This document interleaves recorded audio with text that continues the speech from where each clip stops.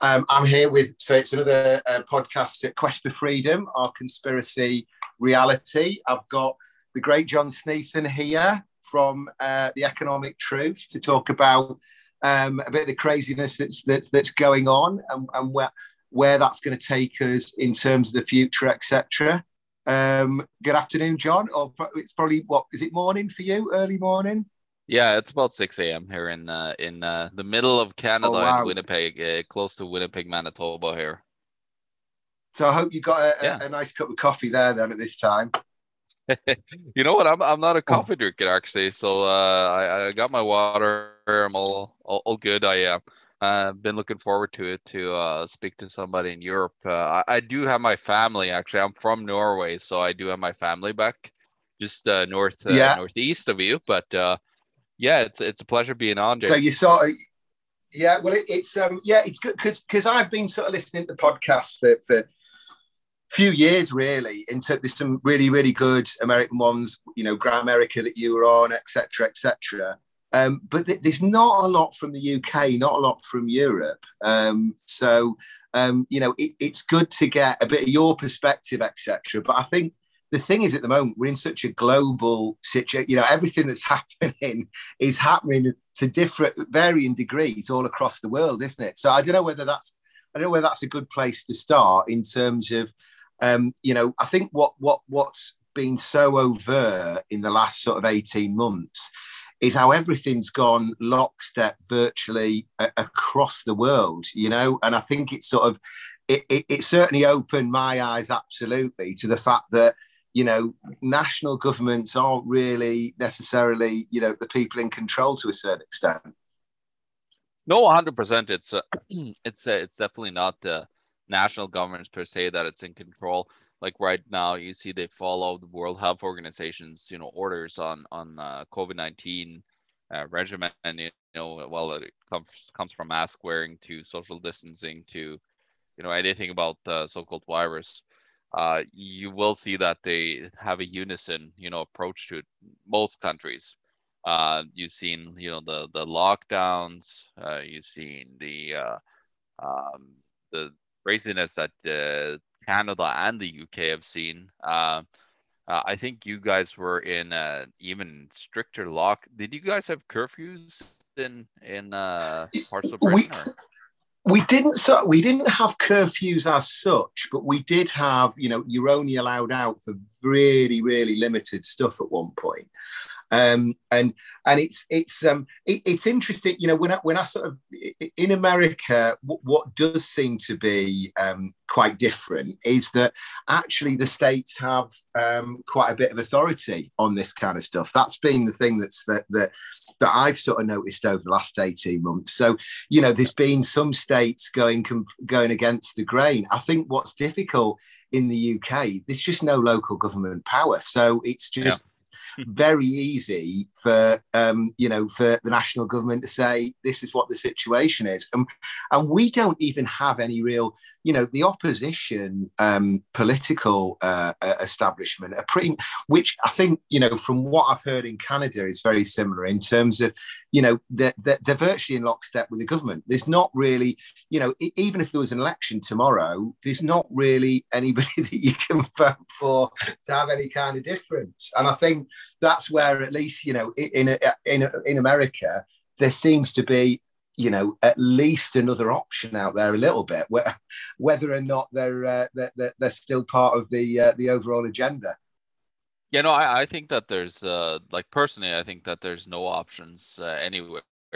Unfortunately, Yeah, it well, doesn't matter if you're even in the great states of Texas and Florida that is open now in the U.S. There is, a certain extent, they are still politicians, and they're, being politicians, they deal with lobbyists and so on. There's always been, like, Texas has always been, like the strongest, freedom loving part in America, of course, with very lax gun rules and a lot of personal freedom for people, lower taxes and so on. But there is, of course, what I've looked at, and it's not necessarily just states or provinces that we got here in Canada, or even municipalities that we have. What I found, it's more of a thing where we base everything on uh, principles that is governmental. So the government is really like a top-down approach, and that there is what could we say? Like there's no local freedom, especially in the Commonwealth and in where I'm from in Norway.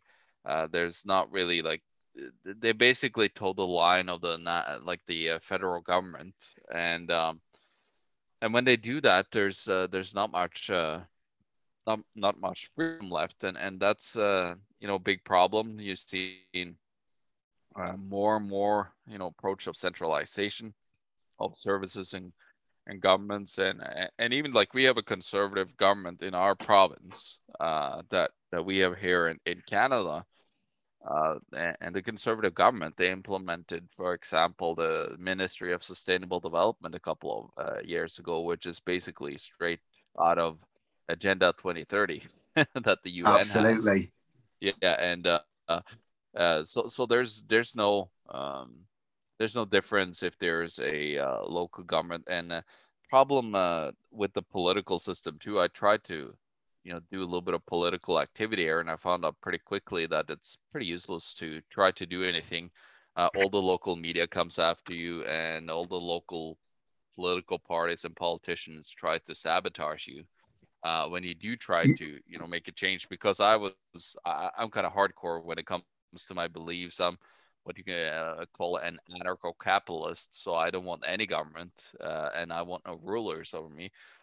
So with that said, I was doing things like I want to remove completely the property tax, because that's just government ownership of property and so on. And I want to cut taxes in half, because you can't say that they're oh, I'm going to remove all taxes. That will scare a lot of people. So try that, and definitely that message is not liked very much by the political elite, because then they're out of a job and there's no job security for them if they actually had to deal with the potential of losing their job.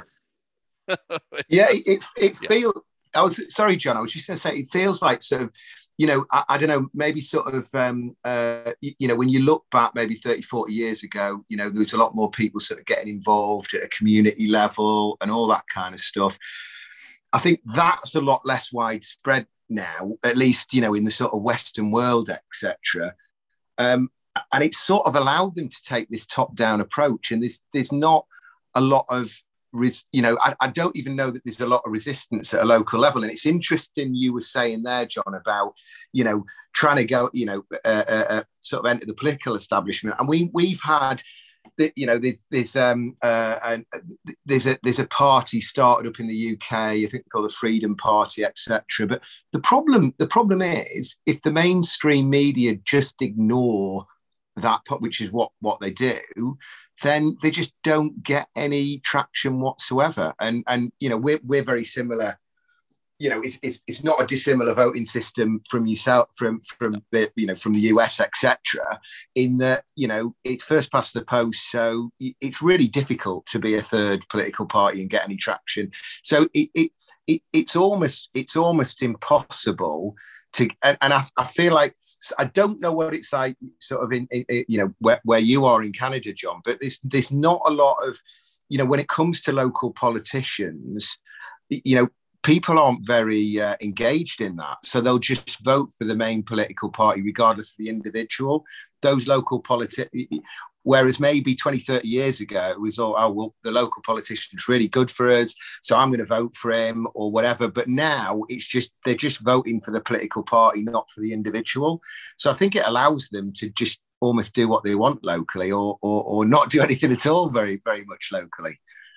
Yeah, no, 100%. What is happening is that they are in quite full control over most places. What I found though is there's pockets rurally on the countryside that actually have politicians that care, because they're more if they screw up locally in a small area, it's harder for them to get away with stuff than in a gigantic city, for example.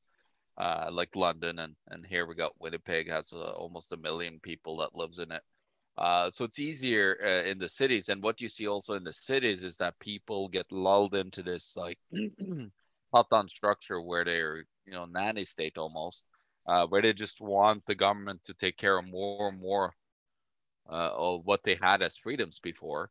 And it's just like a vicious cycle that the government just grows bigger and bigger and bigger in control over the population, because the population is willingly given up more of that. And of course, that comes back to the schooling system that we have in both Canada, UK, and most countries around the world. You get taught how great the government is, and all this propaganda when you're going to the public school system.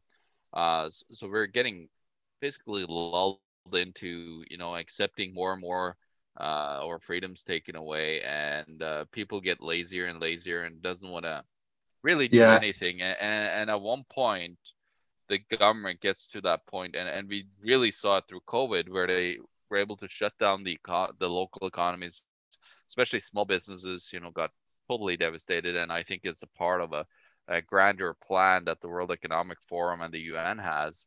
But it really destroyed people, but people willingly here. We had a program called CERB or CERB, and it was giving people more bi-weekly than they got from their minimum wage job. So a lot of people, like Oh, my wife, yeah, she absolutely. runs a We've got, business, and she had a few people yeah, that go on. actually just jumped on that, and they took that willingly, and they didn't want to work. So they basically been sitting at home, Yeah. And and then take the money from the government. and it's almost with similar thing in the UK. We had like furlough system in the UK, so it sounds pretty similar. And actually, the problem and we've still got it going on now, is that actually people are quite comfortable with it. Well, I mean, you get, and it's almost, and then it's been interesting. We've had the furlough system, and then they're doing in Wales, they're actually doing a pilot of a universal basic income. Yeah. Thing, which almost follows on, doesn't it? Oh, well, we'll just pay you to. But the problem is, if people have this view with the government, don't they? Well, I certainly don't, but certainly there's a mainstream view. Well, the government aren't going to do anything really nefarious to you, like big businesses, etc., etc. So they're doing it willingly, and they don't understand that it's this dependence on the state is not going to put them in a very good position, and giving more power away to the state doesn't put the individual in a very good position either. No, it definitely doesn't. And over time, what it does, it's when you of course have a government that could print currency out of thin air. The problem is that they would not stay to fiscal responsibility at that time. They would just dole up money to get more people to vote for them, and to get more people accepting the grand scheme of things. And what's really funny is during this whole COVID garbage is that you actually have had the politicians have been working while they locked a lot of the government down, and then of It's course it, their it salaries it's are atrocious a lot of times. yeah, I mean, what's incredible with a lot of the stuff. I mean, you mentioned the World Economic Forum before, but with politicians and stuff, it's just what's incredible is that a lot of the stuff is really hidden in plain. It's really hidden in plain sight. It's really there. The World Economic Forum tells you exactly what they want to do. We've had with politicians, I'm sure you've had similar things. In North America, John, where you've literally got politicians saying, wear a mask, and then off camera you can see them taking the masks off while they're all sat together, and it's not. It's not even hidden that well, but yet just people sort of go along with it, and it's it's been quite incredible. I think I've always thought for a number of years clearly there's corruption, clearly there's people pulling the strings, etc. But it's quite overt now, isn't it? It's quite in our faces, I think, to a certain degree. Well, yeah, what has happened is that the political system has created a new type of elite in all of our countries that are, very similar to what the UK still kind of have, with the Yeah, with the former elites. What do you call them now? The viscounts, the The barons, aristocracy, yeah, the and what's aristocracy, incredible. right? Yeah, and John, just as a bit of, I mean, I didn't realise. I mean, it's an incredible stat that sort of it's a third of the land in the UK, a third of the land is still owned by the aristocracy. They are still, it's still because we never had a revolution. So so as a consequence, you still got that. But we got, there's plenty of people, not everybody, but there's plenty of people, oh, I love the royal family and all that kind of stuff. And you think this is exactly what we should be railing against. It's incredible. No, 100%. And what's interesting is that a lot of the royals are still, very intertwined. For example, uh, talking about politics, I don't know if you remember the UKIP party. Yeah. They're still around in the UK. I don't know how strong they are, but what's interesting with the UKIP party as well, you had people in there that really. For example, you got, I don't know if you are familiar with this feller, Christopher Walter Monckton, the third Viscount Monckton of Brenchley, that was working in the UKIP party, and he really hated what's his name, the leader of the UKIP party for a long time there. Oh my Nigel goodness, I Farage. forgot his. Oh, Nigel Farage, of Yeah, course. yeah. We tried to bring Nigel Farage over to. I started to run something called the Red Pill Expo over in the United States together with a guy called G. Edward Griffin, and Freedom Force International, and we actually had Lord Monkton over, and he was talking, about the UN and the IPCC and how they weren't, implementing the sun as a measure for all the climate change measures and so on. So he kind of pointed that out and really pissed the UN off quite a bit. But the problem is when you are a lord or you're a viscount as he was, he had some pretty bad behaviors. I remember I was hanging out with him for a while, and he went to the hotel. To the entrance and started yelling at the person because they hadn't put Viscount of My Brenchley, God. yeah, on his title. So those belief system are still very, even though he's talking a little bit about freedom over in the UK, he still is. I had this discussion with him. He wanted to ban knives so he's kind of like slithering himself into the system, and then he has his top down total control over the peasants kind of belief system still, and he thinks that Oh, most yeah. peasants And I are mean, that, idiots, even though he yeah. has a certain view that gets perpetrated in either media or otherwise.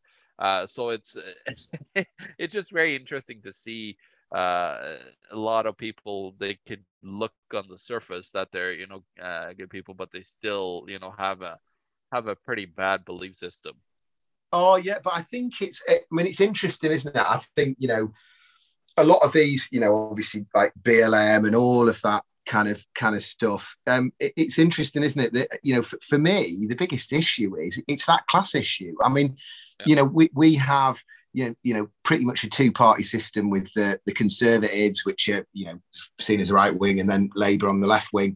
But actually, when you look at a lot of the sort of, certainly the main people within the political parties, they've all gone to the best schools, etc. They've all, and it's noticeable when you look at most people a lot of people in the elite. That's the situation, and I think it's they like to sort of divert attention from that kind of thing, as opposed to where that's really the inequality. It's that inequality of opportunity that if you don't, you've got a massive advantage if you've gone to the right schools, etc., over other people. And none of that is on merit, and that is that's a big issue in Britain because we haven't had that revolution. And that is, there is still very much a lot of that going on, basically. Yeah, that's what the United States is really great for, is that they actually have that economic freedom for you to do start those businesses and really really succeed on the side. There's a lot of mobility where you could, jump from job to job. Like here, as you said, it's but even in the United States, so on the academic side of things, when it comes to the top people in politics or wherever they are, they're really creating an academic elite, that Yeah, are in control of everything, and their beliefs is that they're better than the peasants because they know better, and peasants needs to be controlled. We need to have this total central control in order to keep anybody from rising up and stopping the government from being able to control people. So it's a pretty saddening thing to watch that. But the problem is we got taught this in school. It's the schools are corrupted. They're just propaganda arms of the government, right? So you don't get taught in school, how the monetary system works or how to start a business and all this stuff. You just get taught to be an obedient peasant that works for a big corporation. oh, absolutely. When I was at school, John, virtually no one ever suggested, why don't you set up your own business? No one suggested that. That wasn't almost, that was a bit of a pie in the sky thing for people to do, really. But I think with the educational system, it's sort of, it's got worse and worse, hasn't it? In terms of being told, I think, when I was at school, I mean, I'm in my 40s now, John, and when I was at school, you're still encouraged to, critically think to some extent, but it feels now, no, this is the facts and this is what you've got to believe, and it's in fact, I think, certainly over recent years and like accelerate in the last 18 months, there is um, this massive attack on debate or free speech, and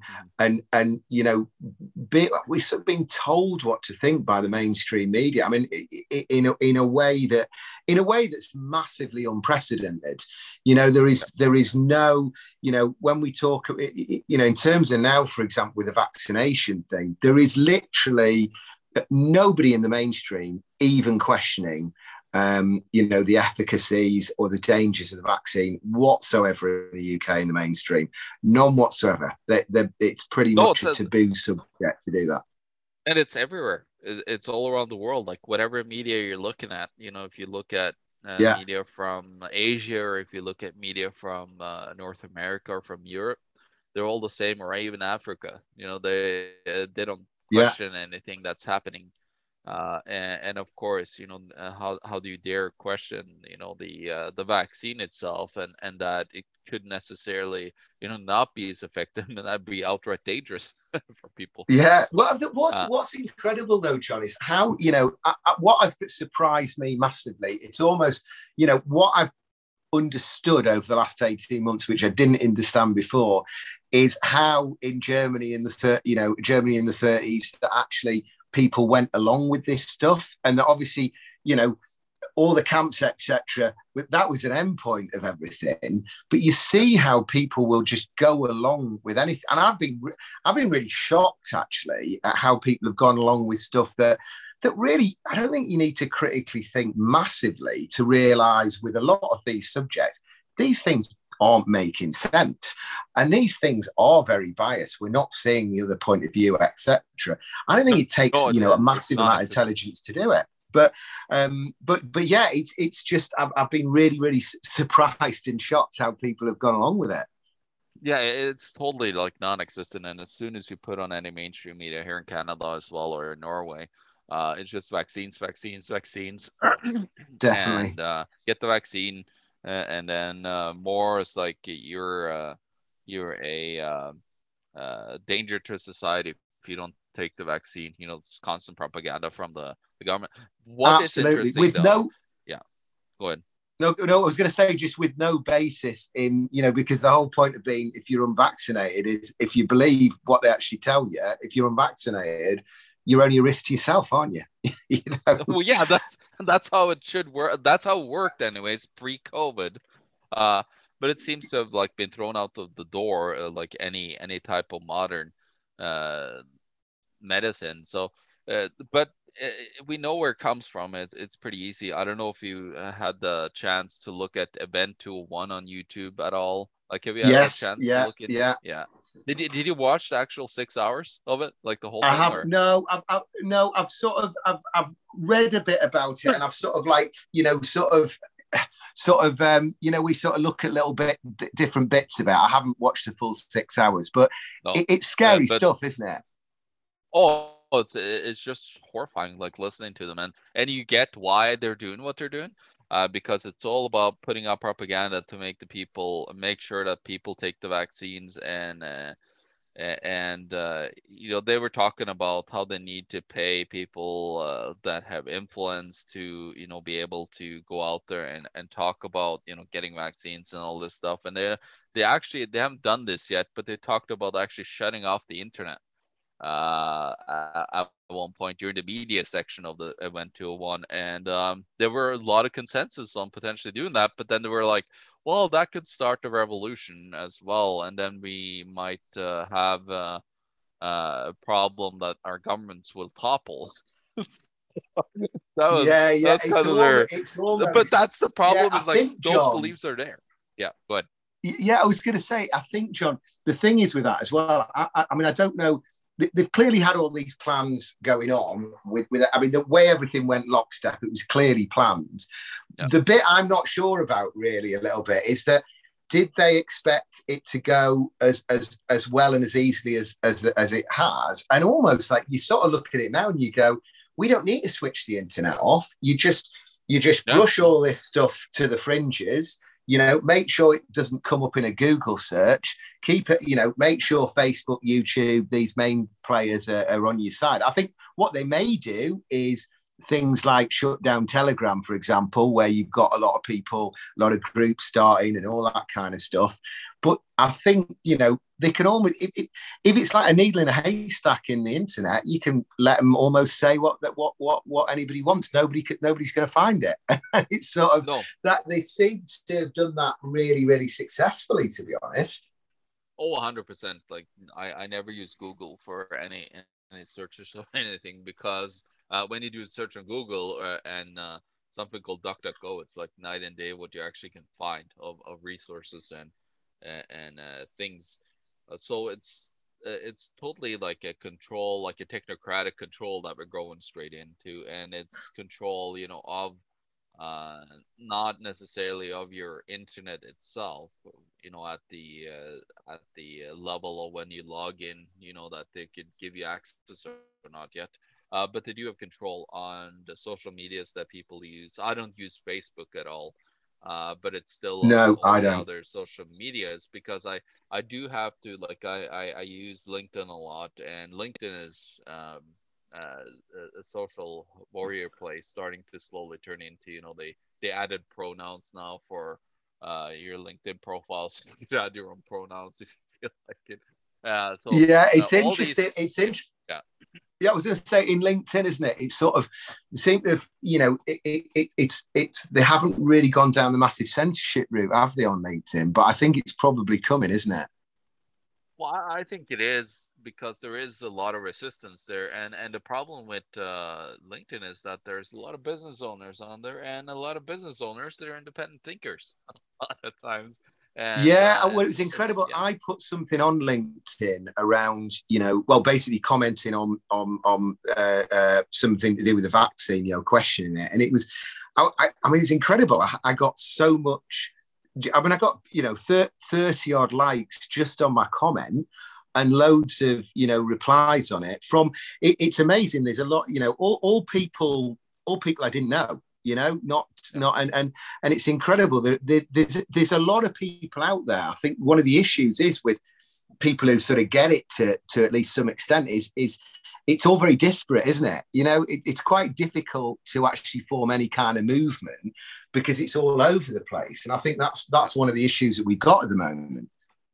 Yeah, that's the problem. Is it's so over the top that it kind of like pushes a certain aspect of people that are logical thinkers, just like to the brink of, like, well, this is like it's not good what's going on here, and it's like a like they can see through the brainwashing that's going on, and it's quite destructive actually when it comes to family and friends and others, is that people start turning on each other, and Yeah, it's really turns into difficult, isn't full it? on. Because Yeah, because yeah, they're it getting is really told difficult. that, I mean, we if we don't open up the economy, if we don't get vaccinated, we're not going to open up the economy and so on. So they're basically putting a gun to people's head, and then they basically are not fully incentivizing people for ratting on everybody, but what they're creating this like, well, if you don't take the vaccine, you're to be blamed for us not opening up the economy, and so.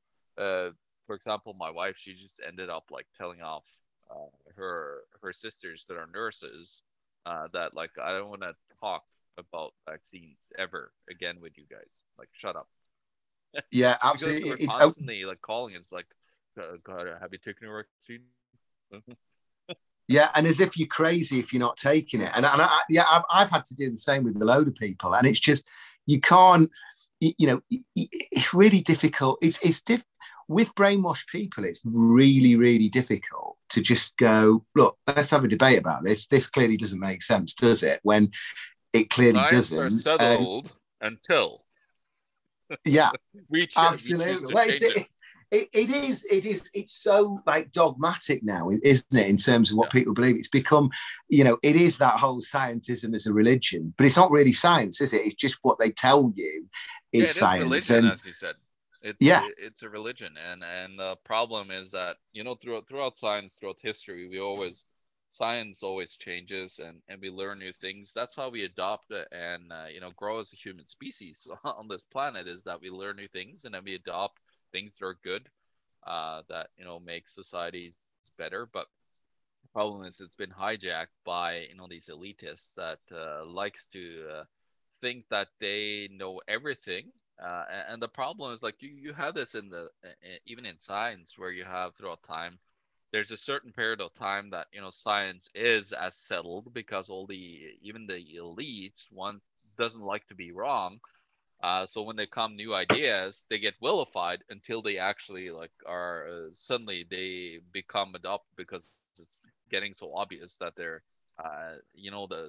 for example, that the sun is not revolving around the earth and the earth is revolving around the sun, for example, just to make an old example out of things. But it does take a while of time, and it's pride, and it's tribalism that gets in the way of progress in that way, that we're first of all, it's being afraid of the unknown, so people like to be told exactly what's going on.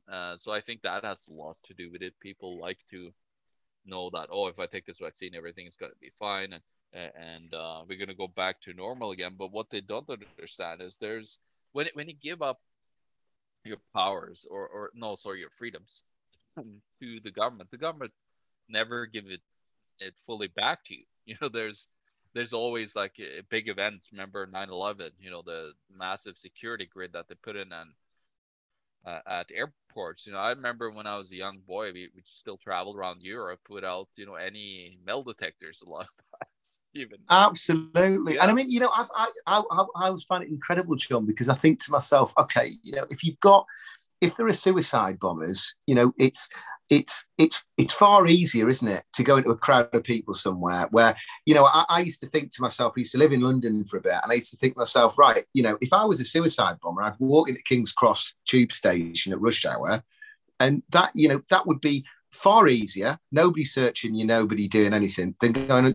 See, none of it sort of made sense. Even if you took the premise yeah, that this is a really big risk that wasn't there before, and now it's a big risk, you still look at it and go, well, if you look at it from the point of view of somebody trying to bomb you, you wouldn't bother with it.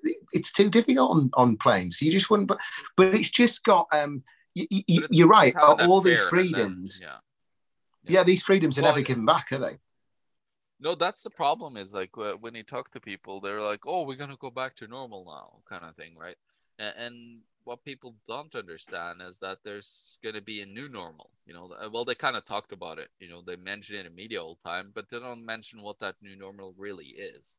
No, it's that incredible. This is yeah, where it's hidden in plain sight, isn't it? It's like yeah. they're not like they've been very clear new normal, and they do mean a totally new normal, don't they?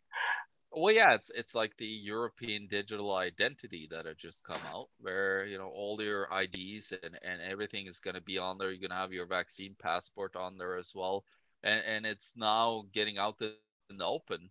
There was a Financial Times article that talked about it just a couple of days ago, and I did a little bit of research. You got to search a little bit sometimes, and voila, I found the European digital identity for all. Yeah, digital identity for Europeans. So it's called the European digital identity, and they're talking about implementing everything from health. Like here we go, public services such as requesting birth certificates, medical certificates, reporting change of address, opening a bank account, filing tax returns, applying for a university at home or in another member state, storing a medical prescription that can be used anywhere in Europe, proving your age, renting a car, driving or using a driver license, or checking into hotels. So it sounds on the surface that's, oh, this is great. Like it's a universal thing that I could use in all the Eurozone countries, which the UK is not a part of anymore.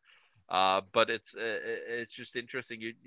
We were talking about that pre-Germany, right? Like you're really starting to see that the almost the Iron Curtain starting to Yeah. fall down Oh, on top of us. yeah. It's because it's funny you mention with the digital ID because the latest thing in the UK press is vaccine passports are going to be are going to be scrapped.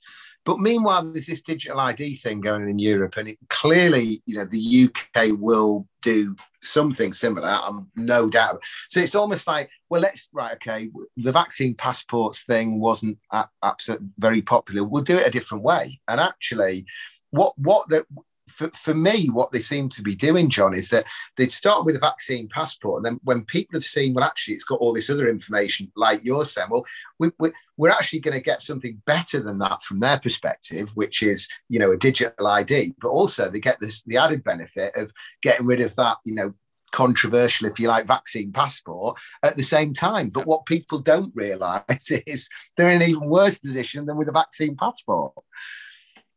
Yeah, 100%. And of course, Bank of England, like any other central bank, what they're working on now is these central bank digital currencies. And if you go to, it's pretty easy on Bank of England's website. You go to research and then digital currencies, and then you'll find their spiel on the central bank digital currencies and how they're gonna still use the old banking system with cash, but then slowly implement their digital currency system. And what's interesting with these central bank digital currencies is that there's a guy called Kenneth Rogoff. He wrote a book back in 2016 called The Curse of Cash. And basically was the case for removing cash completely from the world, and how easy it would be to track and tax. And the number one reason for removing cash is taxation, by the way. Yeah. And then he did a piece on there about germs on cash. So that's been pushed now during COVID, where a lot of businesses, especially the big ones, said that. Yeah, cash Well, is if you well care, down, isn't it? As a method of purchase now, cash is well down as a result of all the things that they've done with yeah, this the pandemic. it's a digital economy. What's the problem with these central bank digital currencies? As when if you put your money in the bank, it's not yours, kind of thing. But if the money is always in the bank, like there's two different approaches to central bank digital currencies. There's one that they want to still use the same system as they have today with the banks, and then there's the one that the central bank is the bank. So both you and me will have bank accounts at a central bank, like either Bank of Canada or the Federal Reserve or the Bank of England, where you have a account there. But the problem is when all your money is digital, it's not yours. Like you Yeah, and literally have also, lost all John, your isn't it? freedoms. Yeah, and if everything's on a digital ID, then it's not that ridiculous to think that, well, if they see somebody as being a bit revolutionary and stuff, you could literally stop that person being able to go anywhere, being able to buy anything almost with the press of a button, couldn't you? Pretty much. Yeah, pretty quick, and we only need to go to China to see how that is working today, because it's actually in the works. There's a Sesame Credit or social credit system that they use, and if you Absolutely. don't, yeah, if you're not, if you say the wrong things on social media, you get like your social credit gets down. You don't get access to gyms. You don't get access to loans, and so on. So they have that already. Absolutely. So, I mean, in terms of how would you see, John, the next, the next few months panning out? I mean, things seem to be accelerating in a lot of ways with a lot of things, but how do you see things panning out over the next few months? I don't think any good will come out of it. I really hope to see that the panic will spread when they see that Texas and Florida and like that, because that was a game changer. There's one thing having Tanzania, and not giving a crap about COVID regulations. And then of course the Tanzanian leader died Yes, I know, mysteriously, and then he was unbelievably. replaced Yeah, by a lady that worked with the World Economic Forum, all things. Uh, and she actually implemented yeah. right away. She implemented all the rules and It's a regulations. big coincidence, John. Big coincidence. Yeah, it totally is. And what's interesting, but another thing that is going under the radar that nobody's talking about is Nicaragua. Nicaragua hasn't had any lockdowns whatsoever, and Nicaraguans are a little bit different because they're more freedom-loving and independent. You're allowed to do a lot of things down in Nicaragua that you're not allowed to do even in the United States. So I talked to a Nicaraguan about this, like, hey, so what's going on in Nicaragua? I heard some rumors. Is it true that you guys are like never locked down and that you guys are just living your lives as normal down there? And sure enough, he told me that his family members back home is sending him pictures of parties with 4 or 5 thousand people, and they never locked down at all. Oh, And they God, never had that I crazy, like, think I not need a to whole move bunch of there. people died at all. People got sick with COVID and everything down, but extremely little is said. Like, there's almost non-existent. And it was very Yeah. interesting because I think we've been manipulated with the PCR tests and all these things that they use, these mechanisms they use in order to scare us into, believing. Because there's who was it? It was a guy that I work with in my regular daytime job. He was saying that his sis, I think it was his sister. I believe it was his sister that worked at an ICU, and she says a lot of people are dying with COVID and not of COVID. So there's a Well, lot funny of, enough, I yeah. know. Yeah, I know of two. Yeah, I know of two people, sort of second hand, if you like, that have died, that are COVID deaths. Both of them was with COVID, not of COVID. Both of them, and I think that is actually a lot more common than I think that's. I think it's incredibly common, basically. Yeah, and that's a sad thing. There's I think if it ever can come to the surface, like all the things that they've done. Like, for example, there was in the UK and no, in the US, and I think this is the same in the UK, Norway, wherever you are, Canada as well, where they actually changed the way you write a death certificate. So, like, instead of writing that the death is, you had COVID at the time, but it wasn't the cause because you had diabetes or you had heart issues.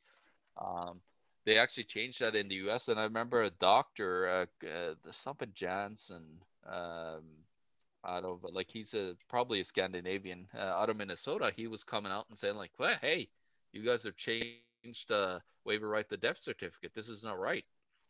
And I think there's a lot Yeah. of those things, a lot of these small little corrupt things that they did in order to then perpetrate this as a way bigger thing that it is. Now it's also interesting what's happening now with Fauci in the UK, no, in the US, with being basically caught in a lie, saying that, oh, we did no gain of function research on viruses, and then what you're seeing is that, oh, they did some research on that at the Wuhan lab with funding from the United States. So Yeah, I know, it's but unbelievable. it's almost like the timing of it, John. Is like but they're still going to say, oh, look, yeah, all that happened and what have you, but you still need the vaccine because it's still that. Do you know what I mean? It almost feels like, well, no, they can 100%, sort of get away with that now.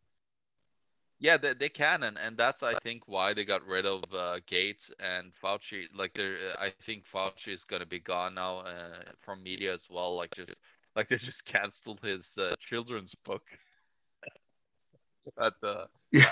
at Amazon. But It's I'd not say, getting but John, coverage. it's really funny. Yeah, See, that's hilarious.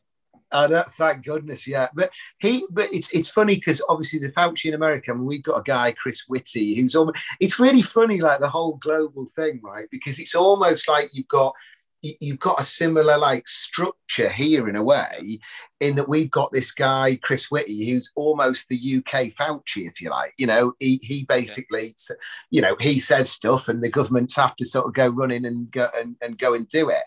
And yeah, it's just the whole thing just so lockstep, isn't it? Together, Is that the which guy? is just incredible. Yeah, coach, is that the guy that tried to cry on TV and it looks so fake? Is that the same guy? No, he's the health secretary, and Oh, he's, okay. I mean, yeah, he's yeah. I mean, the people that just in, I think, you know, in terms of UK politics, I mean, my God, you know, you mentioned before about, you know, getting into politics. And I think one of the problems one of the problems actually is in politics, certainly in the UK, is they don't actually get massive salaries as politicians. So almost one of the problems is it's not that it's almost not that attractive to get into if you are very you know, if you are very capable. So people are going into it as a means to an end, because what these people do, it's like, you know, Tony Blair still does speeches for however much money, etc., etc., and it feels like they're going into it to do that. And it's almost like a bit of a boys' club in terms of politics in the UK. Most of them, I think, you know, certainly in the UK, you know, most of them are pretty. They're not that capable, and there's certainly people pulling the strings behind them. There's no doubt about it. They're just not. You know, you can just tell they're not intelligent enough to be pulling any strings look at our themselves. prime minister. Look at Justin Trudeau here, Canada. Trudeau, and you look at Biden in America, etc. Obviously, you know, like it's just coming through so badly, like on them. But the problem is that we actually give these buffoons, like we actually give them a printing press. And as you said, you know, as Wales, we're doing universal basic income test pilot there. Those ideas are now getting pushed, and of course, they were actually even talking about giving, I think it was Kamala Harris in the US was talking about giving every citizen $1,000 when they got vaccinated, and then give them an additional $3,000 when enough people got vaccinated, as a means to then push all these people to then, you know, like promote it to their. It's almost like you know, a network marketing scheme where you actually, like, if you get enough people involved. Yeah. Yeah. So And there's so they're many of proposing those that hasn't bribery happened. schemes. Yeah. I mean, you know, I mean, we've had. I can't. Was it in Canada, John, where I've seen the video of them, you know, basically giving ice cream to kids to get a vaccine. Was it in Canada or it might have been Australia? It was one of the two. But there is schemes like this, especially in the United States. They gave donuts, they gave a whole bunch. But the funny thing is, like, they're giving them like the worst possible garbage food that. like yeah, so much for your health. You know, like we're gonna like, on top of injecting you with potentially carcinogenic vaccines and all the other stuff that's around them. We're gonna just give you some an ice cream, or give you a McDonald's burger. Yeah, exactly. You know, like it's almost like hilarious, but that just shows you how stupid they think people are, that they can, we're just going to give you this. And actually, it was the New York mayor, is it de Blasio? I forgot what his name is. De Blasio, yeah. Yeah, he was sitting and eating a burger and fries, and he was saying, like, if you get the vaccine, you can have this good burger and fries. So I'm just like these people just think that we're so damn stupid that, you know, we'll just jump on jump on like getting a $5 burger to take a vaccine that's still in clinical trials. Absolutely, yeah. And I mean, this. I mean, the press over here, I'm sure it's been the same in America. It's emergency authorization, but they keep using approved, which is just a lie, Yeah, which basically. is But so um, yeah, it's totally fraudulent. I mean, what in terms of who's awake to this. So I'm sort of on various groups and stuff on Telegram. I mean, there's plenty of people who do get it. But then, having said that, I also know a lot of people. You just can't have a conversation about, uh, you know, I think you can have a conversation with a lot of people around things like the masks and stuff. But certainly when it comes to vaccine, certainly when it comes to, the government being part of an agenda and all that kind of stuff, there's a lot of people I know, you just can't have those conversations with them. They just think you're crazy. What do you think, like in terms of the size of the sort of, or, the numbers of people who are sort of, see through this bullshit, basically. What do you reckon, John? What's your gut feeling on that? I do have a gut feeling that tells me that there's a lot more people out there that are seeing through this, because it's kind of like gotten too blatant. And like, but the problem is that the media is using, Nazi style propaganda, where they just trying to tell you a lie long enough, start to believe in it, and that's the problem. So Yeah, there is yeah, people that slowly, even if they did kind of believe a little bit, because of the constant propaganda of mainstream, because they still follow mainstream media, they're getting inundated. Their brain is basically getting like pushed. It's like law of attraction, where you push enough of a thing onto you, you'll actually get that into your life. So like they know how to use pure propaganda to then turn you into believing in certain things, and it's very powerful. But there's still, like, yeah, actually at my work, uh, there is only one person that have gotten the vaccine out of no, sorry, there's three people that got the vaccine out of I think 10, no, 12 people. And most of us are like, yeah, we're not putting that toxic garbage in our. One lady, she's the boss's wife. She is a chemist, and she's like, me and her, like I can't believe the conversations I have with regular people in normal life. But at least, we actually look at the ingredients in the vaccine, and several ones are actually under carcinogen. Like, it's listed as one was in the Pfizer vaccine, was listed as like could give you urinary cancer.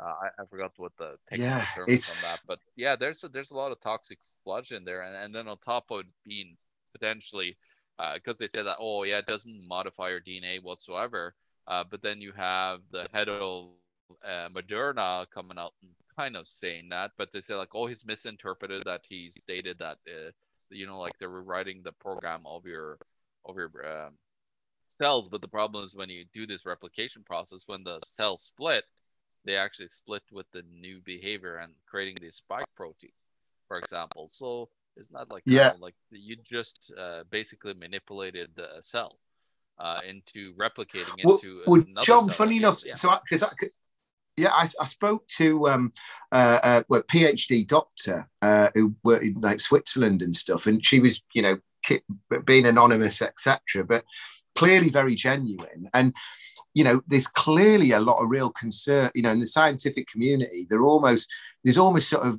powers basically saying to them, no, you can't go against this narrative, etc. And she was saying, well, I'm almost being told to unlearn the science around, epidemiology and all that kind of stuff that I've learned in the past. And she was saying that, obviously when you look at the previous animal trials and all that kind of stuff, it's sort of, I mean, she wasn't absolutely doomsday about it, but what she was very much, there's a lot She of was worried. really serious questions around the stuff. Yeah, because she's very worried about the consequences of her own job, probably her own job Yeah. security. Yeah. Oh, absolutely. And I think, Because and I think John as well, she was, yeah. go on. Go on, John. Oh, sorry. Yeah, no, it's the problem is it's the job security that they're afraid of, because they have a very decent salary, and also, but what's funny though, some of the top people in the world, like the PhD in virology from France, I forgot his name, that Oh, look, also found, Montagnier. yeah, that found the actual Yeah, HIV virus and all that. He actually got a Nobel Prize for that.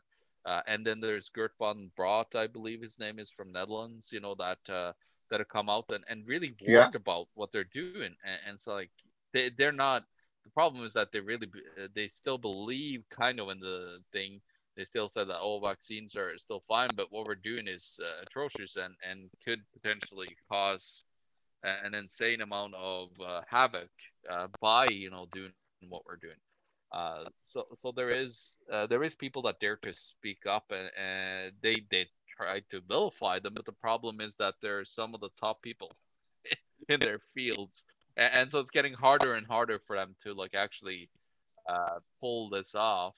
And but it's definitely a compliant, like international approach to this, and I think it has all to do with what happened at Event 201, that the John Hopkins and Bill and Melinda Gates Foundation had that event, because you had both the head of the CDC in China and the CDC in the United States there. You had the head of, I believe, Pfizer was there, and a few other top people, politicians and UN people and all this stuff. And I think that there's a way, and propaganda, and I wrote about this in a book that I wrote on the Canadian economy a while back, called the world shadow government taking over the country, basically. And it's this approach of the United Nations. The United Nations has really built a complete global governance structure where they have all the parts of the government that they need to implement, but they know that it's a long race to get to the thing. But they don't let a good crisis go to waste, as Rahm Emanuel, former uh, aide to Obama, said. You gotta make sure, like, to take the bull by the horn here and really, really push and try to scare people into giving up their freedoms, and so we could take more and more and get closer to the goal. Because you gotta remember, when somebody has a goal, they want to achieve it. And when I set my goals, I try to achieve them. And sure enough, these people are nothing different than you and me when it comes to that stuff. So they'll try to accomplish their goals, and they're going to work very hard towards it. This group of yeah. And I think individuals. it, I mean, because in terms of that world shadow government, like you're talking about, it's like it's pretty obvious, isn't it, with what's gone on over the last 18 months, that even though there isn't official world shadow government, there's clearly a few individuals at the top very much pulling the strings. Given that, I mean, there's no way. We've gone through all these wars between various countries and nobody ever agreeing on anything, etc. But suddenly everybody's agreed on this. Which is, when there's been, really, for young and healthy people, no real dangers and stuff, particularly from the virus. So you look at it and you go, clearly there's a big plan in place. I mean, from in terms of your economic background and stuff, John, how do you see, economically and stuff, interest rates and, and that kind of thing? What's your view on sort of, because clearly what's happening, you alluded on it before, in terms of, local businesses being sort of undermined, etc., and all that kind of stuff. We're going to potentially have a load of people that, after furlough or whatever, that actually aren't going to get their jobs back, basically, as time goes on. I think it's maybe fair to say, and they're printing all this money, which I never fully understand how the heck that can possibly work. What's the sort of implication to this? Because, clearly there's that, there is that view, isn't there, about almost breaking the economy to then be able to come in with the solution, which is exactly what they want. Yeah, it almost seems like it when you study like these the problem is that the Keynesians actually believe what they're doing, that it's going to help to just print atrocious amounts of money, and you'll get more inflation that's going to then lower the value of that debt, so they could just get into more debt and ever more debt. And then you get ideas like modern monetary theory and all that stuff. And they're not willing to have a crisis at all, because in today's system that we have, there is what's called the business cycle, or the debt cycle, as I like to call it, where everybody gets into debt, and then there's nobody more to in debt. So a sector of the economy could collapse, or the housing market, and so on. And that's just, the cycle, the scam cycle, as I call it, um, because everybody gets lured into by getting a loan from a commercial bank that prints it out of thin air. It doesn't exist ever before you sign that loan documents, but as soon as you sign it, it gets into existence. And you've seen this throughout history, like all these uh, bubbles. It's all the way back to 1024 in China, the Sung Dynasty. They had a similar kind of debt scheme that they had. They created initially a currency that was backed by the coinage, copper coinage that they had, I think 30%. But then quite quickly over time, as they had the potential, because this is the first paper currency in history, they then took and started to create a lending scheme. And so you had a great, economic boom in China at the time. Well, the Sung Dynasty at the time. But then at one point you hit like 30, 40 years in, that all peaks because everybody's now indebted. It's like a Ponzi scheme. How many more people can you feed into the system in order to prop up the top of the Ponzi scheme, right? So it's the same with debt, where you can only go into a certain amount of debt before it's totally unsustainable. It's you just gonna have to print massive amounts of currency, and of course with their man-made lockdowns, that debt is became unsustainable quite rapidly because of all the unemployment and so on. But the way they did it was, putting in, we talked about earlier, the programs like SURB and others that the UK has another program, but these type of programs that they have in place, to then try to stop reality from happening, and then also having moratoriums here in Canada and the US, where they basically, you could, not having to pay your mortgage and even your rent. And then savings rates are up. Like people are like, oh, savings rates are up. Well, yeah, when you take away, let's say, like 400, 500, or probably thousands of dollars a month that you don't pay, everybody's gonna seem to be better off for a little while until they're gonna have to. Are they gonna ever go back to letting the Yeah, and economy work? I don't think they can. They're gonna have to keep on this kind of Ponzi measure where the central bank has to go and doing what we call this quantitative easing. So they're gonna have to just buy an asset off of the bank, and then what they do is the newly, like, this is the thing why we haven't seen hyperinflation yet, is because when they do this quantitative easing, they actually take an asset from the bank. Then the bank gets fresh digital cash, but that digital cash is not allowed to leave the bank. Banks deposit at the central bank. So the actual banks, they have deposits at the central bank as well. So what happens is they just swap, and give them, they take away toxic asset that is bankrupt, and then they replace it with cash in the reserve account at the Federal Reserve or at the Bank of England and so on. So that's how they get away with buying up all kinds of things. Like Bank of Japan has been buying stocks and real estate. Norway, our central bank, Norges Bank, has bought, I think, 4% of the stock so market. it's almost, John, it's almost like the 2007 financial crisis, isn't it, where they repackage all of these things again and again, and by the time it actually sort of comes out, it's sort of it's gone way too far, isn't it? It's a bit like that. Oh yeah, well, now, like the mortgage-backed securities, that's a major holding in the United States central bank. Like I think it holds almost 30-40% of all the mortgages through this derivative called the mortgage-backed security.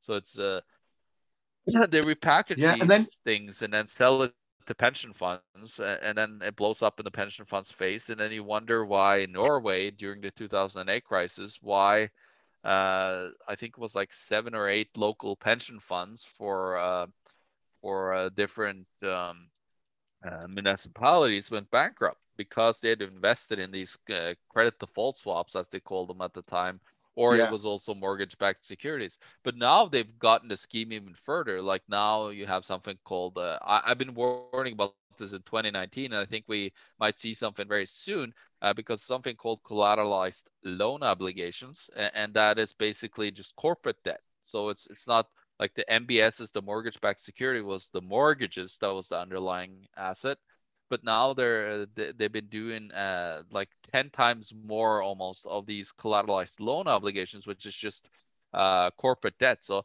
and of course corporations today, if you go and look in the US, about 20% of all the corporations can't pay their debt, so they're deemed zombies. So what they do is they get more debt, buy back their own shares to then try to fakely prop up their value. So it's just pure Oh yeah, financial well, John. manipulation. Funny enough, so, Yeah. yeah, absolutely. So I'm sort of in, in terms of what I do day to day and stuff. I sort of work in the financial services industry, and it's amazing when you look at there's these big companies that were essentially. When I know of one, for example, they were essentially bankrupt, but the unsecured bondholders provided a load of cash to ensure they didn't lose their shares in the business. But then since then, all they've done is bought loads of businesses. So what they do is they buy businesses who obviously initially, initially, and if you keep buying businesses, it's like the Ponzi scheme that you're talking about before. But essentially, these businesses are basically bankrupt, and like you say, it's like corporate debt, but it's the same sort of thing as the personal debts with the mortgage crisis, in that they can't possibly be paid back, and at some point, the shit hits the fan, really, doesn't it? Yeah. With these things. No, no, 100%. You're totally right. Like it's just total pure financial manipulation. And when this happened throughout history, when you go away from actually having a real economy, like you can have a real economy with lending, if you actually lend towards a business that's actually going to create something of value for people, like creating a new product that's really amazing, that's going to make our lives 100 times easier to live, in a good way, not in an enslavement way. uh, and it's actually producing goods and services, like commodities. Nobody really cares about commodities, right? Like actual real things in the real economy. Yeah, Like if you yeah. go and look at commodity prices over the last 10 years, they're down like almost 30%, on the scale. So it's pretty hilarious. It's like, but this is what's happening. So we're just financially engineering, where we're just playing with these fiat currency numbers that we're pushing forth and back, and we can play with this until the system just starts falling apart at the seams. As I said, the Ponzi scheme is coming apart when you really just have to, like as you said, or buy just businesses, or there's the leveraged buyouts where they basically go in and buy up a business and then gut it. I think it was during the 2007 crisis. Which bank was it now? Was it RBS in the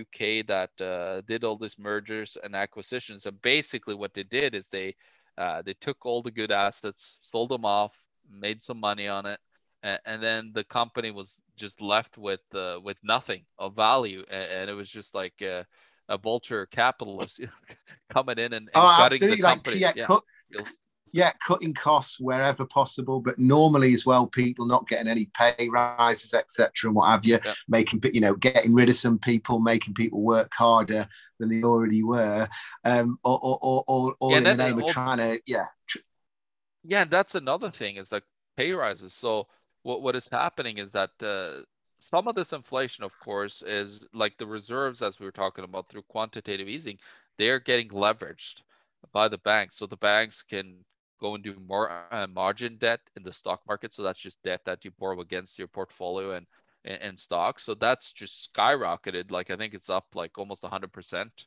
and it's at record highs. And then they could lend against mortgages, for investors. And so you see, like in the UK and Canada, like almost everywhere in the world now, we're in this massive like real estate bubbles yeah. everywhere.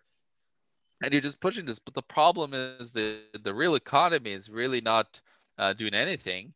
And so you're seeing all these people that are working for, especially for like the bigger companies, their wages have been near stagnant. And meanwhile, inflation is going up because there is trickles from this activity, like from when you buy and sell stocks, and from buy and sell investment properties, that trickles into the economy. So now you're having the inflation is going up faster and faster, but the problem is the salaries have been staying, near stagnant, or maybe like just a little bit up. But then meanwhile, so you have two charts that are like basically two lines that are diverging. One has an ever like higher trajectory, like the inflation, and then you have the salaries and the wages are just going up slightly. So it's like that massive gap is just destroying their purchasing power. Yeah. And back in the day, I talked my wife, her dad used to, had three kids, and he was the only breadwinner in the family, and they were okay. They weren't rich or anything, but they Yeah. were Yeah. okay. Yeah. You can't do that today. You have to be two people to be able to Absolutely. Now, survive. now it's under the guise of equality, John. It's both go to work now, and both have to work. Yeah, Like, it's a really shadow. hard to have less disposable income. Yeah, but Yeah, it's um, totally a shadow. I'm all for women in the workforce, but it's totally a shadow of, like, it's hidden there that they did this to actually be able to push this out and say like, oh yeah, it's great to have women in the workforce. But really, what it was, a big push of it was that, well, we need more debtors, and we need more people that could work in the economy to then not have families go crazy because they're poor, kind of thing. of So yeah, course it no, was. Yeah, yeah, yeah, absolutely. And now you've got a situation where, and it's difficult because where you've got both people going out to work, then there's got kids, etc. There's less time to do everything, and actually, everyone's worse off basically with it. And hmm but I think in terms of so do you see? Because one thing that would be pretty disastrous to obviously I think it's similar pretty much everywhere in the Western world where you've got everyone's got mortgages.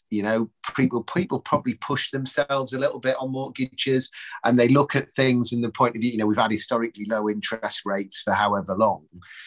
Because I sort of see it like if interest rates go up and go up significantly, that's going to be a massive problem, isn't it, for people? Oh, it's just going to be atrocious. If it happens though, because the financial engineers, they're probably going to try to push us into negative rates.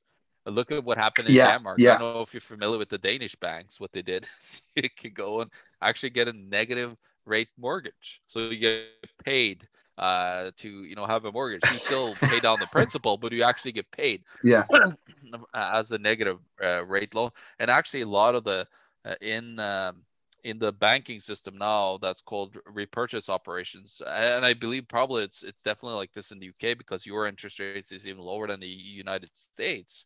Is that yeah, there's these like overnight lending that is happening to keep the whole system solvent. They actually have negative interest rates. So the negative interest rates basically means that you get paid instead of you having to pay that extra interest. So it's a total reverse. Like excuse me, there's yeah. nothing It's, like I this mean, ever in history that we've seen. yeah, And I mean, I I think, think it, yeah, what? yeah, go on, Yeah, John. no. So what I think is that the problem is that they have financially engineered a system to such a place that there's zero chance of any return to reality, right? So what they're gonna keep on doing is they're just gonna keep on like manipulating the system. And it's funny now, you hear the Federal Reserve talking about what they call tapering, which is basically selling off assets off their books. But who's going to buy it, first of all? And then second, they're going to start raising interest rates. And last time, talking about interest rates, is that, a world historical lows. They've never been this low. And it's like, if you look at historical rates, they went up in the 80s, right? Most of the world. And then they plummeted down to basically on a trajectory all the way down to zero. And so what have happened is that this massive mountain of debt is, you know, the United States. Yeah, this is what I was going to say. In the United States, the Federal Reserve raised interest rates. I think it was either 2.25 or 2.5, up from 0.5. I believe it was a 0.25.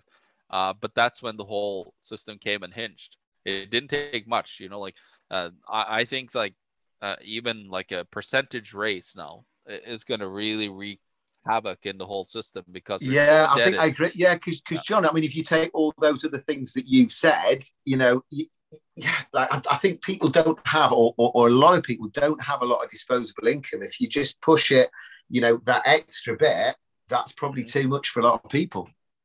Oh, 100% it is.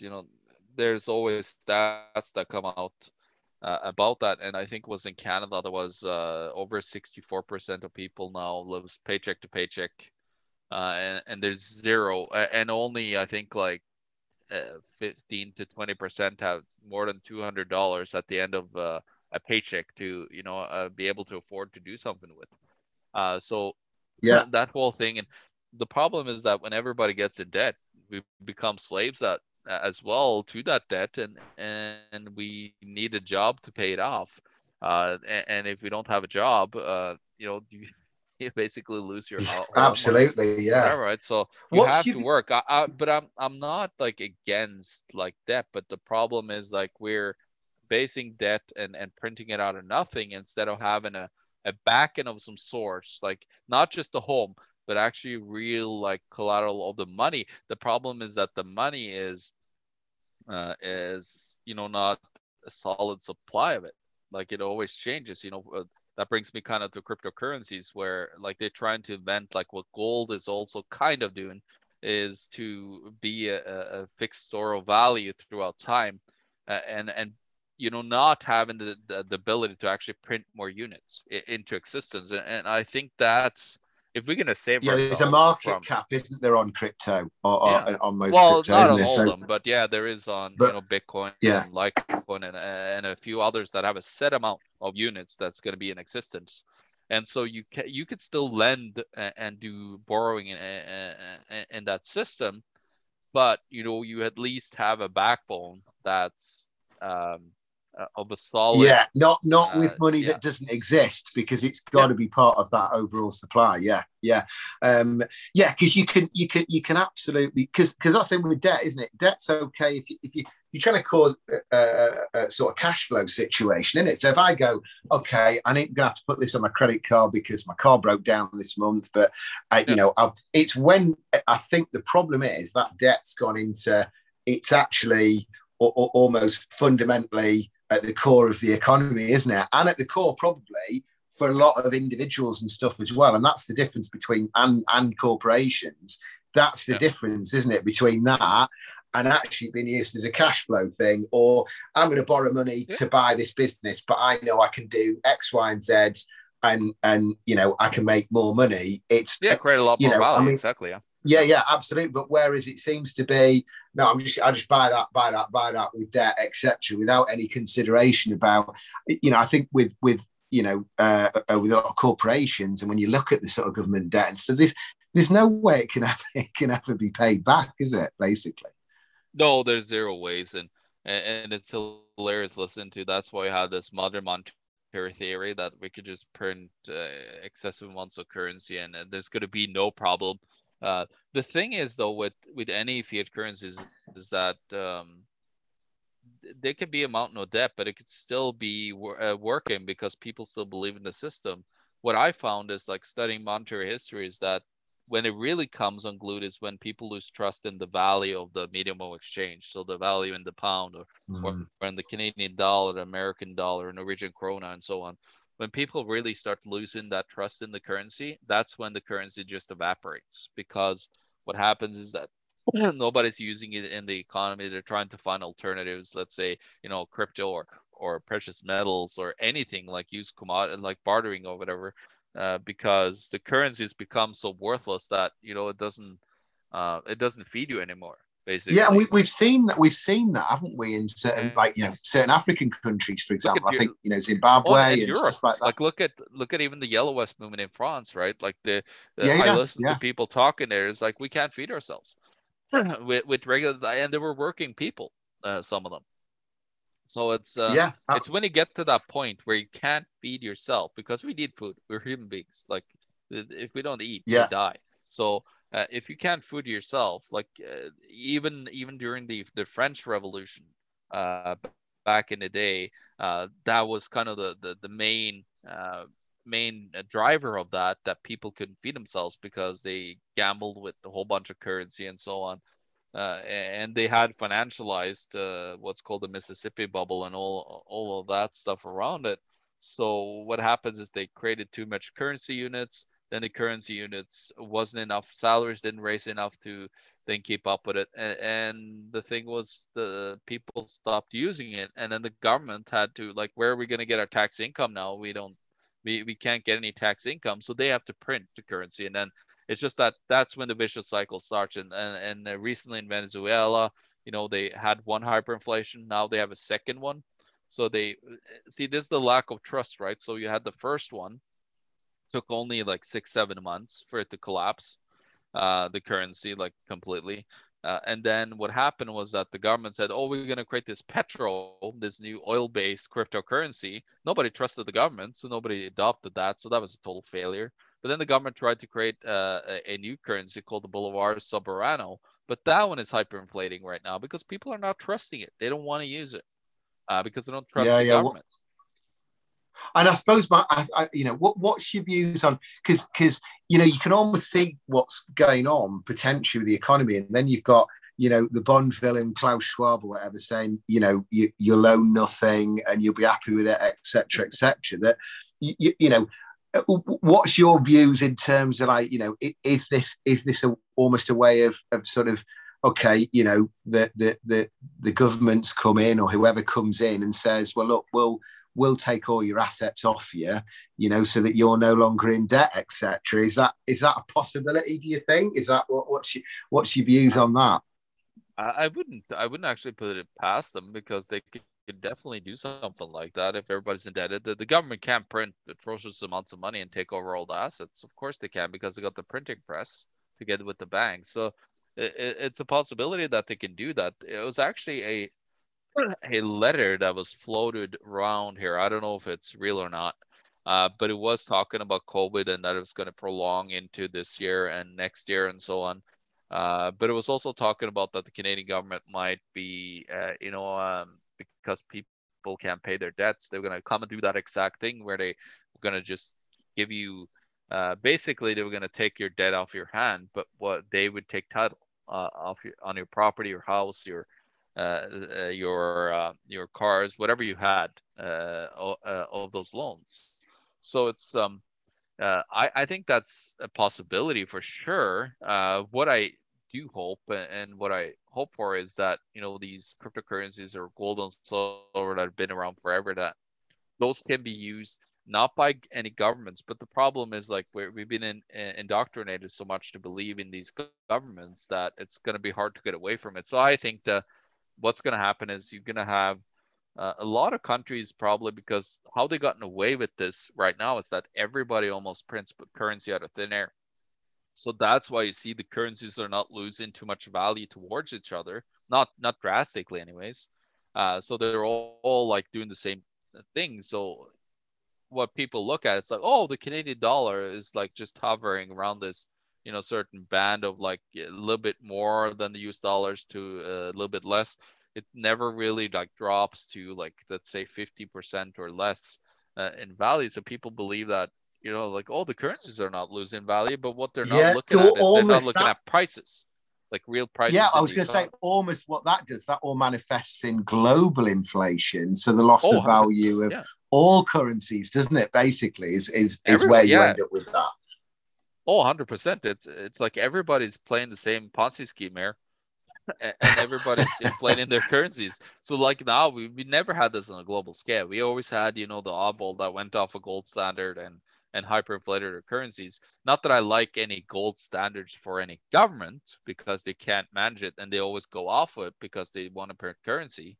But it's having real things in the economy and being able to use those. So I try to, a lot of my savings goes into crypto, like different types of cryptos, and into gold and silver, because I think it's gonna hold as a store of value over time, over the next 5 to 10 years.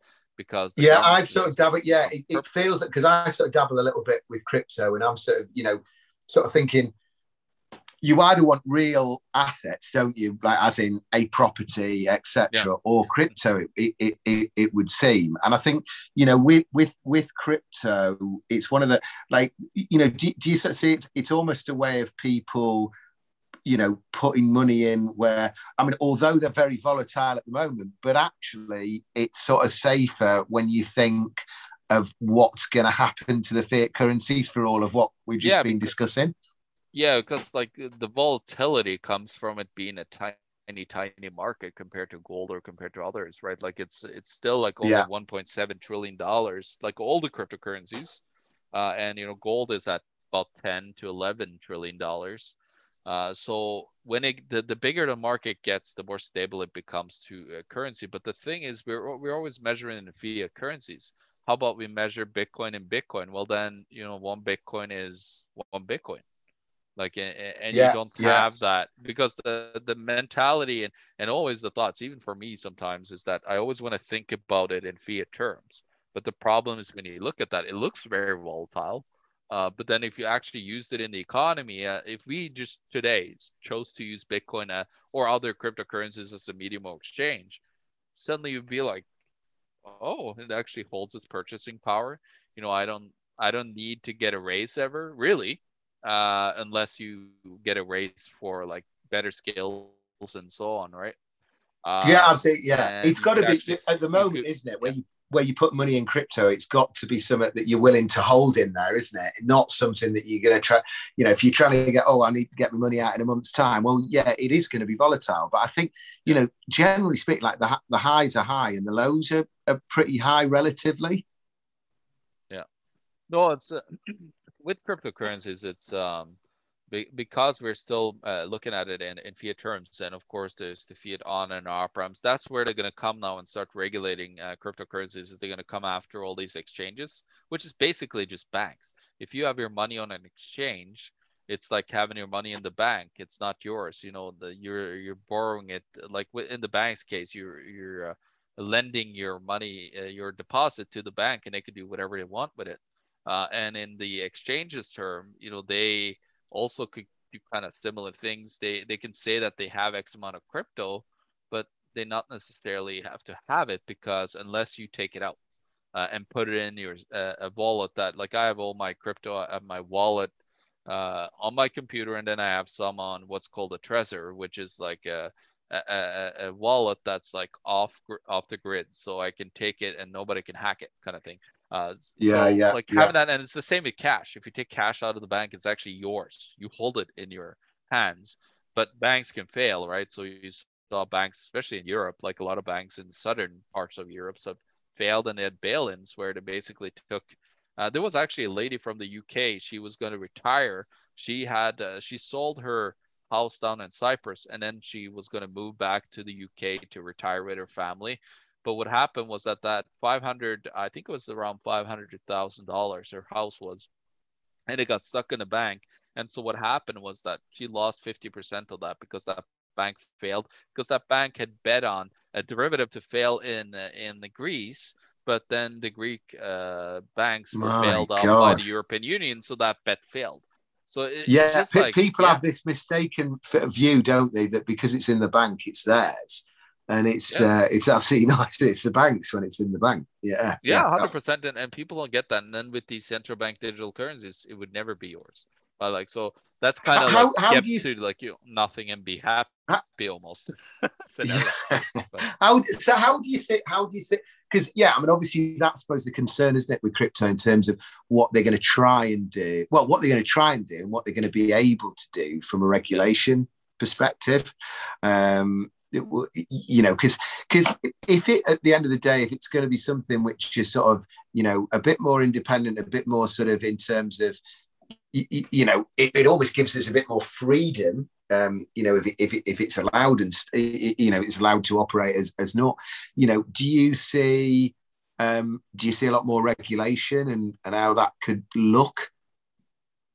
I see a ton of more regulation coming in. But then there's other solutions as well. Like you could track and trace Bitcoin however you want, but unless you know my wallet address, though you don't know that it's me or not, right? So you can Yeah. like it's a fully open ledger. Like we never had a bank ledger that's fully open, right? But there is privacy, like kind of cash almost, because cash is privacy. As soon as you take it out of the bank can't really track and trace what you do with that cash, right? So it's very Yeah. similar where you have crypto cash, I call it like Monero. There's Filecoin, the Zcash. There's a few others as well that are privacy based, so you can't really like see what's happening on the ledger.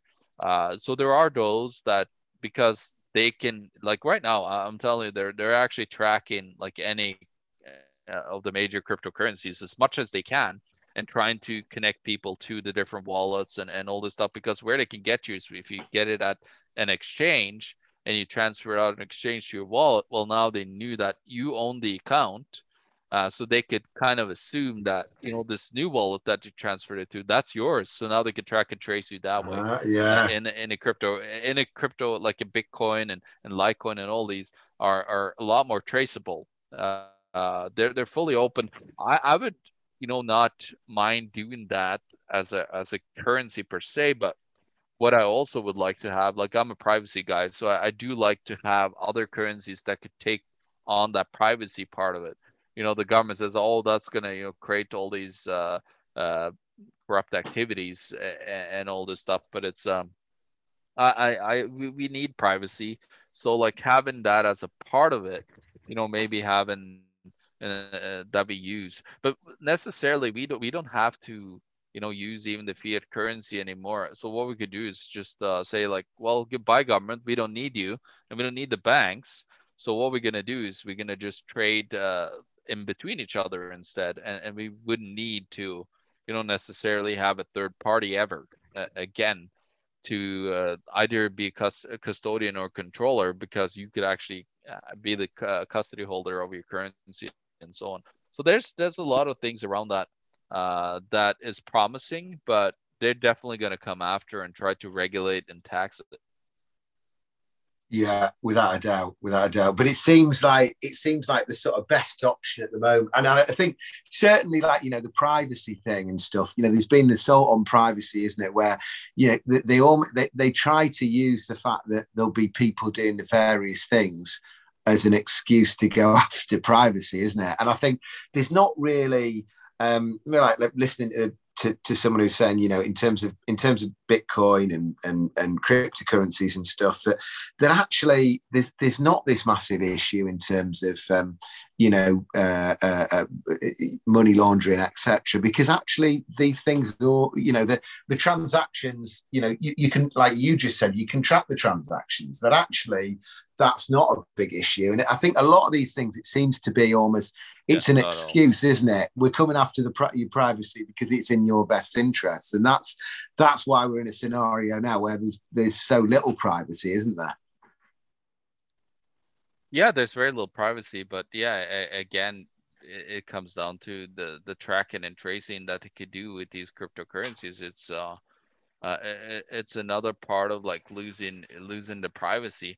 The thing that would be interesting right now when it comes to privacy, it would be to implement a blockchain type of voting system and blockchain tracing on the politicians, just as a temporary system. And then you would actually track and trace what they We voted could do on, with that, and you would actually definitely. you'd be able to see how they spent the money. Like, okay, I sent money as taxes in crypto to the government, and then you could see exactly where that money was spent. Into what account? Like, was it public? Like, was it roads? Was it healthcare?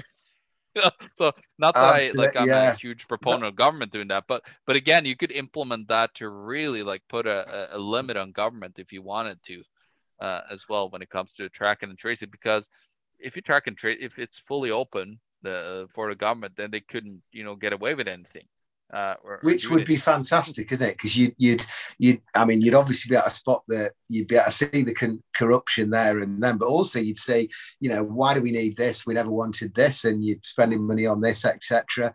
And hopefully you get to a point, wouldn't you, where the tax was actually reasonable for what we all want. We need roads, we need this, we need that, etc. But actually, we have to see how it's spent. That would be. But I think so because clearly with cash, that's clearly going to be something that they're going to phase out, aren't they? So I think from your perspective, you're looking and going, right, crypto is definitely a better place to go than fiat currencies. And I guess, with the cryptocurrencies that the central banks are going to try and put out there, aren't they? Oh, 100%. And actually, like where you live in England, the Bank of England has their website. It's bankoengland.co.uk/research/digital-currencies. You would actually see like how they plan to still have the banknote system.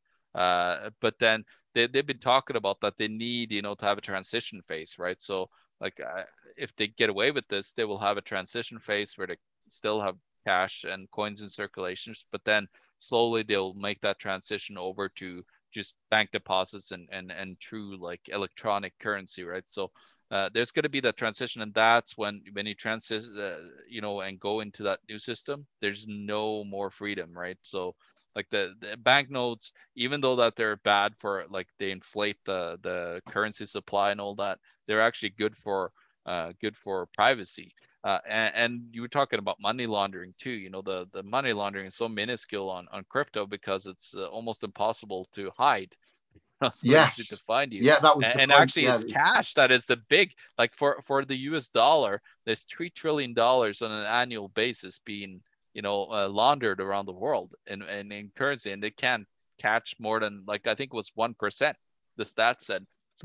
It's just like it just shows you that that's the major reason why they want to get rid of cash, is because people can avoid taxes by me and you doing a deal of some sort, or I even working under the table, like paying no taxes, just getting paid cash, right? So that's the major reason. Like it's one is the freedom, take away your freedoms, and the second one is taxation, because they want to be able to collect taxes more easily as the government just grows bigger and bigger and more out of control. So yeah, but these central bank digital currencies will come, and people say that, oh, they're going to be better at Bitcoin. It's like that's such a terrible lie. Even though that Bitcoin is fully traceable, it's way better to be in something, and it almost turns into cash at that point. Bitcoin, even though that it's tracked and traceable, it almost turns into that cash, because you can actually like just use it, and I think without being a slave to the digital system. And I think what they do, John, as well, is it's like with a lot of this stuff that's been going the last 18 months, it's capitalizing on people's ignorance. So for most people, they don't really understand cryptocurrency, etc. So when somebody says to them, oh, we need to put some regulation in for cryptocurrency because we can't, all of the, big criminal gangs are using it for money laundering, etc. People won't question that, even though the facts tell us something different, because if you actually understand the way currencies work, that's not really the situation. But people will tend to believe that because of their ignorance of, and I think that there's a lot of that sort of capitalizing on, I think, going back to the science where we started and stuff, John, it's very much, because people don't really understand viruses, and it's like, oh well, they must know because they're a scientist and they're expert in it, and you get funny enough, just had a text there, John, just while we're from the NHS, fourth text trying to get me to get the vaccine, so just there while we're on the phone. Oh really? Yeah, just wow. this moment. So yeah, even worse. Actually, I actually had Rogers, my network provider, do that once to me, and then we got an emergency message telling us that, like, the one that they use for tornadoes and stuff here where I live. Right. They actually sent out the. That's interesting. God. No, but it's the government has unlimited money and currency that they could create, so they could just have this propaganda arm going. Like it's just like watching all the ads on the TVs here, like on the different channels. It's like that costs millions upon millions upon millions of taxpayers' money. And so they're basically taking money from me and then trying to propagandize me to make a choice. Absolutely, yeah. And I mean, in the UK, we had, with with the whole Brexit thing, and with very, for the last few years, there's been sort of austerity policies by the government, whereby we've got to save money, we've got to reduce the debt, etc. Which actually seems reasonably sensible with where we were. And now it's all out the window. It's just, It was in an instant. Everybody austerity turned like socialist and communist. Yeah. Yeah, absolutely. And I think it's a because it's all inverted, isn't it? So right and left and right, and it's funny. We've got it's probably similar. But we've actually got, so the Conservative government is historically sort of right wing, but yet they're actually doing lots of left wing things, what would be seen as left wing things. But it's very much, it's almost like, China's communist, but it's still, it's almost like a corporate sort of communist hybrid. Corporate fascism. Corporate fascism. Yeah, absolutely. That's the sort of, that's the new model.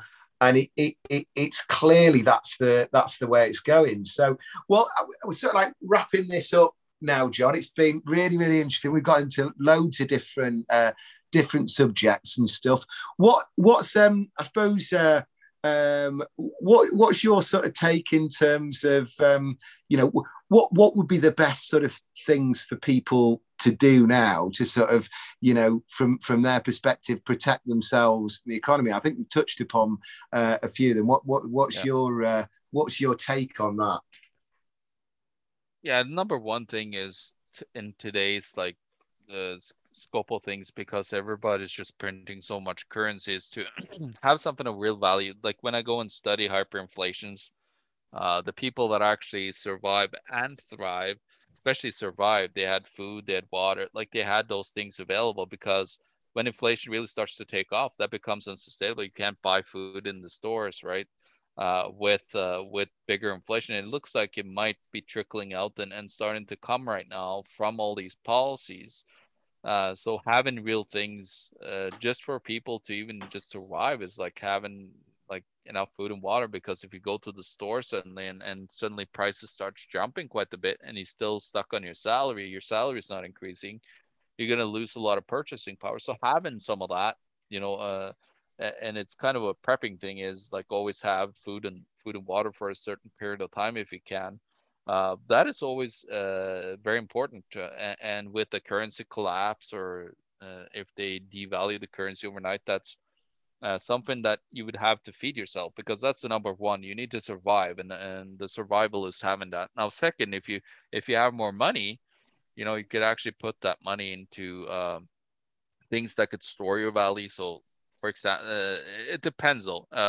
You got to really know real estate in order to like put any money into it. There's so much speculation right now that, especially like in London and in Toronto and other biggest cities around the world, it's gotten totally insane. So you really got to know what you're doing. Probably some real estate that is cash flowing, that that you're going to get a set amount back from the rents and so on, that is greater than whatever the interest rate could go up to. If it did go up over 5 years, let's say you put a term on the house, and then it went up, and then suddenly now it's like not 1% but 10%. You have to understand that. So that's a lot more risk. But farmland is a great look at. Bill Gates has bought like a ton of farmland in the United States. So that's another great thing, actually having some of that you could then live on during a crisis like that. Has really like helped places like in Yugoslavia, people that I talked to there, and in Venezuela, everywhere that there's been a hyperinflation, even in Germany, people did need to feed themselves. So that's the number one key. But then also having gold and silver, and that is more of a wealth preservation. So let's say you've saved up a whole bunch of money, you do have your food. The gold and silver is more like preserving your wealth. When the currency suddenly get demolished, for example, you actually still have that purchasing power that X amount of gold and silver still buys you. It could still buy you the same amount of goods and services that it did before. But if you had, like, let's say 100,000 pounds in currency, suddenly that could overnight be worth only 25 or buy what was before 25 pounds. So it's important to have that as a part of your portfolio. Even on Wall Street, the wealthiest people in the world, they promote to have at least 5 to 10% of your investment. This is of course not financial advice, but my opinion. But that's what their actual financial advice is telling you. And then cryptos, I think, is a great way of kind of like trying to avoid and being a part of that that newer system being built on the outside of the banking system. Because they still want their control grid, but having that is really making you a lot more flexible in cases where they really implement those central bank digital currencies. It's going to be like a separate system, like almost like a black market, where you Almost gives could you a bit of be able to freedom, do doesn't it? things that you wouldn't. Yeah, exactly. So it's kind of like a freedom, but also a wealth preservation as well on top of that. So Yeah. those are the major things that I'm doing personally. Like I have those assets myself, so that's what I would definitely do during anything that is crisis right now. It's like just a quick story before we go there, but there was a lady in Venezuela. She had a great government paying job at the time, uh, right before the hyperinflation started. They raised like minimum wages 6,000, 8,000% at a time. It just couldn't keep up with the hyperinflation, the destruction of the currency. So she quit her high-paying government job and she went on the street to sell coffee and made like 10 times more. Um, so that just shows you coffee is a real thing, right? And it really shows you like how Yeah, we've destruction of sort a of currency forgotten, here haven't depend on being a fiat yeah, system, we've sort how of forgotten. devastated it can be. Yeah, and it goes back to what you said early on, John, isn't it? It's like commodities actually have a real value, don't they, and stuff. And actually, the things that we need, whether that's be, you know, your house, where you live, actually having food on the table and all that kind of stuff. In a crisis, these things become a lot more valuable, don't they, and stuff. And I think, with all the craziness that's going on, it sort of is a good idea to sort of be at least considering these things, isn't it? Really? Oh, 100%. It's more important than ever, actually, like being able to have those things, and it's not being like an insane prepper or anything, because this could happen to anybody. Like we think because we live in these Western countries that we're invulnerable, like we can't be touched by these third world country problems. And I think that's very dangerous to ignore that anything like this could happen. So it has nothing to do with being a prepper or anything. It's almost more than having common sense and just protecting yourself against the potential future outcomes that Yeah, absolutely. I mean, if we and continue even down this path, it would, yeah. yeah, and quite a few in terms of being prepared for these things anyway. Even if it was your own personal job, isn't it, John? You lose your job. It's good to have a load of food in the freezer and be growing your own food Oh, I because know, yeah, you're going to yeah, share. because So then you even don't the have sort to of buy it, and yeah, yeah, exactly. even the very real sort of like sort of short term risks that could happen. So no, this has been really really interesting, John. Fantastic conversation, and I think do you want to leave us with in terms of what links to your Yeah. website, things that you're doing, anything that you're involved in at the moment and stuff, and then I can obviously put all these links etc. On the podcast as well. Yeah, 100%. You could find me several places. So my main website, it's theeconomictruth.org. And there you can find everything that I'm up to. You could buy different reports that I'm creating, economic reports. You could also buy my books there. You could also find my books online on Amazon. Unfortunately, it's on Amazon as well. Yeah, well, I But know. What it's do you do? the end of freedom. Yeah, it's the end of freedom, how our monetary system enslaves us, and it's Canada, the greatest economy in the world? Question mark. What's interesting about that book about Canada? They actually, a lot of people that have bought it in other countries said like, well, this is pretty similar to my country. So it's worth a read for, especially for UK listeners. I think I have several UK listeners that buy my book. UK people that actually buy my book when and tell me that this is pretty similar to the United Kingdom as well. So do that, and then you could find. I'm doing a show with a cryptocurrency financial advisor from the United States. His name is Tim Pachot, and we do a show called the Tim and John Show, and you can find that on Tim and John Show, the timandjohnshow.com, I believe, or timandjohnshow.com. I gotta look that up. I don't remember the actual let's see, I'll check that. I'll check that out. I'll check that. Yeah. So but yeah, that's where you can find, like, we do yeah, as I said, we do a show usually twice a month, and we go really into deep detail on what we just talked about, even further. Like, we just did a piece on digital currency, like central bank digital currencies, just recently, and so on. So yeah, definitely worth a check out, because Tim is such a knowledgeable guy. He's almost more knowledgeable than me, so on a lot of stuff, because he's actually in the mix to it, doing financial, like, he's a financial planner, so he really needs to know how to protect people's money. So yeah, come and check us out there, and the Economic Truth, and that's how you can find me. Fantastic. Well, thank you very much for this, John. It's been fantastic. If you email me, those links, etc., as well. So I'll put them in the show notes to go with the podcast and stuff. This has been really, really good, John. Yeah. Thanks so much for your time. We'll keep in touch, and I'll let you know once it's launched, etc., so you can check out yourself as well. Perfect. It's been a pleasure. I really enjoyed talking to you. You seem to have a lot of understanding of what's going on, so it's been a true pleasure talking to you, James. It's good, but it's also a curse at the moment a little bit, isn't it? When you're like, oh no, what's going to happen today, sort of thing. But yeah, I'd rather be awake than asleep, I think, on this stuff. Yeah, you know what? Do you use Discord at all? No, not.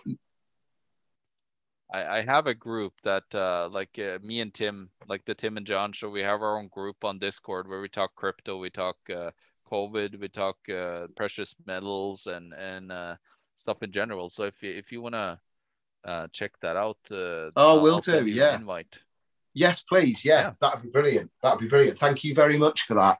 Oh, fantastic. Well, thanks again for your time, John. And we'll keep in touch. And yeah, I'll get into the Discord group when you send me the invite. Yeah, I'll send it. Awesome. Perfect. Sounds good. You have a great evening. And you have a good day, John. Yeah, thank you so much. Cheers. Bye-bye.